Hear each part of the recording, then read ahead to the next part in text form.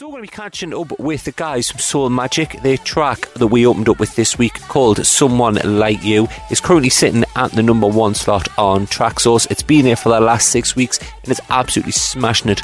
We love the track down here, and we recently caught up with the guys and asked them how the track Somebody Like You came about. Well, actually, it first time round that we tried that main loop in the production was when we tried to find an idea for a remix. I won't mention what remix, but it didn't really work with the vocals for that song. But then the idea of using that piano loop just sort of stayed in our heads for a long time, and one day we decided to do our own vocals for it, and that's the story of Someone Like You. So has it been sitting on the back burner for quite a while then? It's been sitting in the back of our heads for a long time, but once we got the idea and we were jamming in the studio, and within like 8-10 minutes we had the idea down for Someone Like You. Right. Also didn't take long at all. You've got quite a few remixes I can see on your Facebook page coming up. How did the Grant Nelson one come about? That came about. We've known Grant for a long time, and we played together with him in all sorts of places. And then one day he wanted to do this Sade cover, and he wanted to use a Danish singer on it. And so he called us up and asked if he could use our studio for recording the vocals with her here, which he did. And in the process, he also asked if we wanted to do mixes of it, and of course we wanted to do that. So we're very excited about that too. Okay. So do you know when that's due to be released? It's actually, I think it was just released as promo now on Traxsource. I don't know the official release dates, but you should be able to get it exclusively on Traxsource now. Excellent. So, I mean, you've got, and say also you're going to be working with Joey Negro, you're going to be doing a remix for him. How did that project start as well? Like the same thing as with Grant, we've known for several years.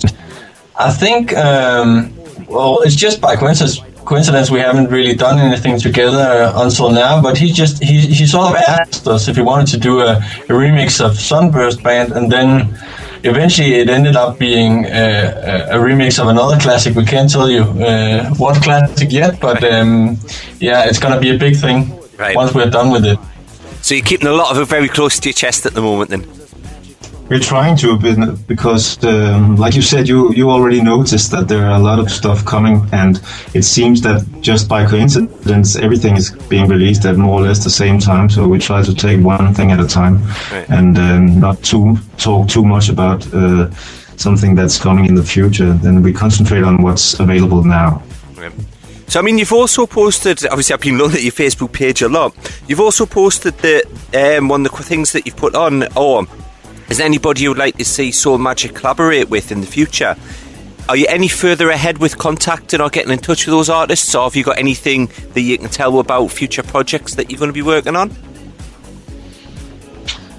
Well, we have several ideas, but I mean, right now we're just focusing on Monday you'll get the entire remix package of Someone Like You, so we're just trying to focus on that, and there's just so much happening with the original. Also, Mark Knight just chose it as his week's killer cut, and so there's just, I mean, we've been focusing on our own scene, which is the soulful scene, but it seems like a lot of people outside our scene is just really picking up Someone Like You and starting to play it, so that's good. So just so many things happening with that one release, so it's hard for us to focus on future releases right now, to be honest. Right. But we, of course, we're going to do a follow-up to it, but we haven't, any solid plans about who it's going to be on vocals or anything, but we have some ideas that we'll talk about later. Right. I mean, hopefully Someone Like You is going to start bringing the soulful stuff back to the forefront. So it's spent, I believe it's about 6 weeks on Traxsource number 1. It's crazy. It's nearly embarrassing that we stayed there for so long, but but obviously we're happy about it. It just shows that the DJs and the buying public out there on Traxsource are wanting the soulful stuff back round again, start to make a comeback, hopefully. Yeah, hopefully. we hope you're right about that, because like Michael just said, it seems like people that we wouldn't think normally play our sound are starting to play this. So maybe it's the start of something good in that direction. I'm just saying that maybe if you want a little insider, we spoke to Axel in Miami, and obviously he's not producing this style any longer, and he said that your sound is coming back. So, and I think we believe it in him. If he says so, then he must know. He seems to have the right recipe. Hey, I would say if you're getting support from DJs outside the soulful house genre, if they're supporting the track, hopefully it's gonna blow up massive for you guys. Yeah, we hope so. Off the back of it, are you going to be out and about touring? Whereabouts can people catch you? Have you got many DJ dates in over the summer? Well, yeah, we got quite a few. We are to play in Italy, northern Italy, doing a really nice gig there, and then we're gonna play in Georgia, and obviously we have some Danish gigs as well. It seems we're going to Norway. It's just plenty of things happening. We were just signed with them M2S on their roster, so hopefully lots of good gigs in the near future. And then we have a lot of requests from California for some reason, so we're trying to set up a US mini tour for the autumn if we're lucky and if it all comes together.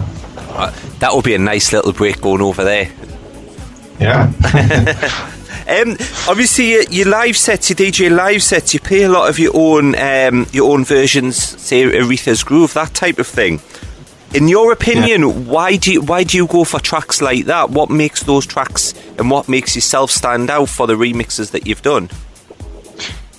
Oh, we obviously love those classic records and also the ones that people don't really know, and that's just a way of getting away with playing them, really. I mean, if we put a house beat on it and cut it up a little bit, then we can play some of the tracks that we love in a house set to younger people that might not know them.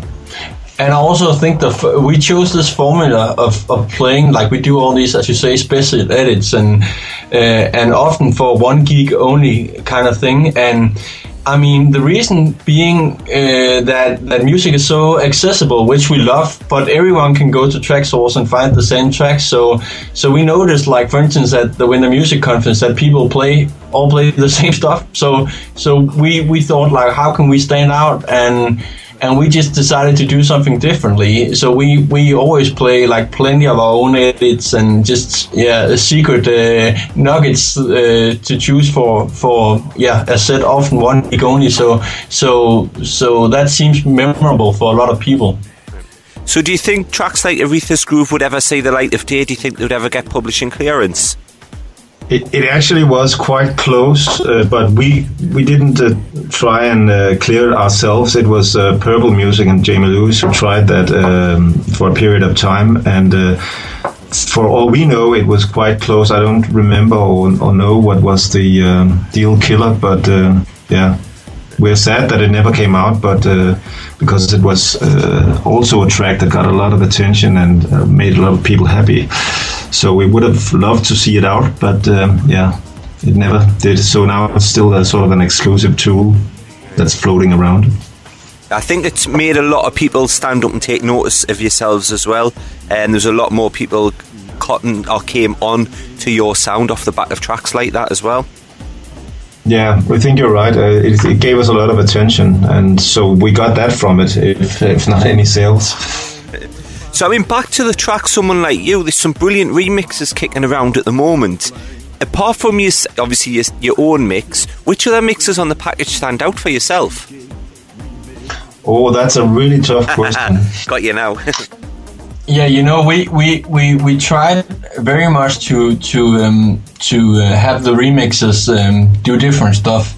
So it was very important for us not to have 3 or 4 kind of similar remixes. So I think that was the main thing, to use the different remixes in different situations. Like for the more Balearic sets, you have an amazing remix from Kings of Groove, Franco De Molero, and then the proper soulful mid-to-40 jazz and groove kind of style, you have the Matt Early remix, which is amazing.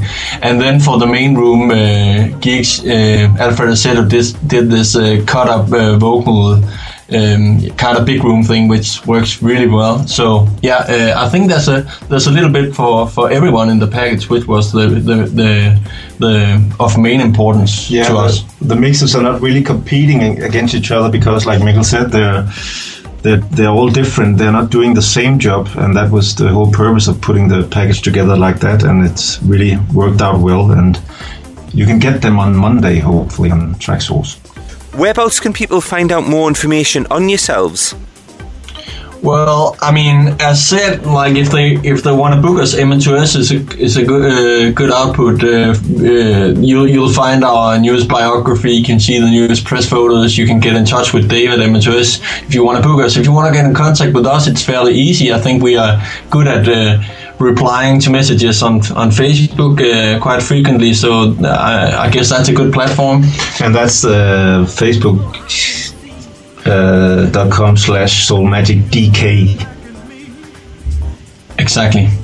Are you guys on Twitter as well or not? Yeah, we're on Twitter as well. We actually just started the account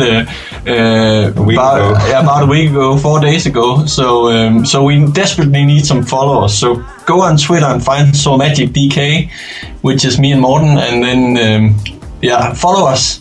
Right. The Essential House Guest Mix.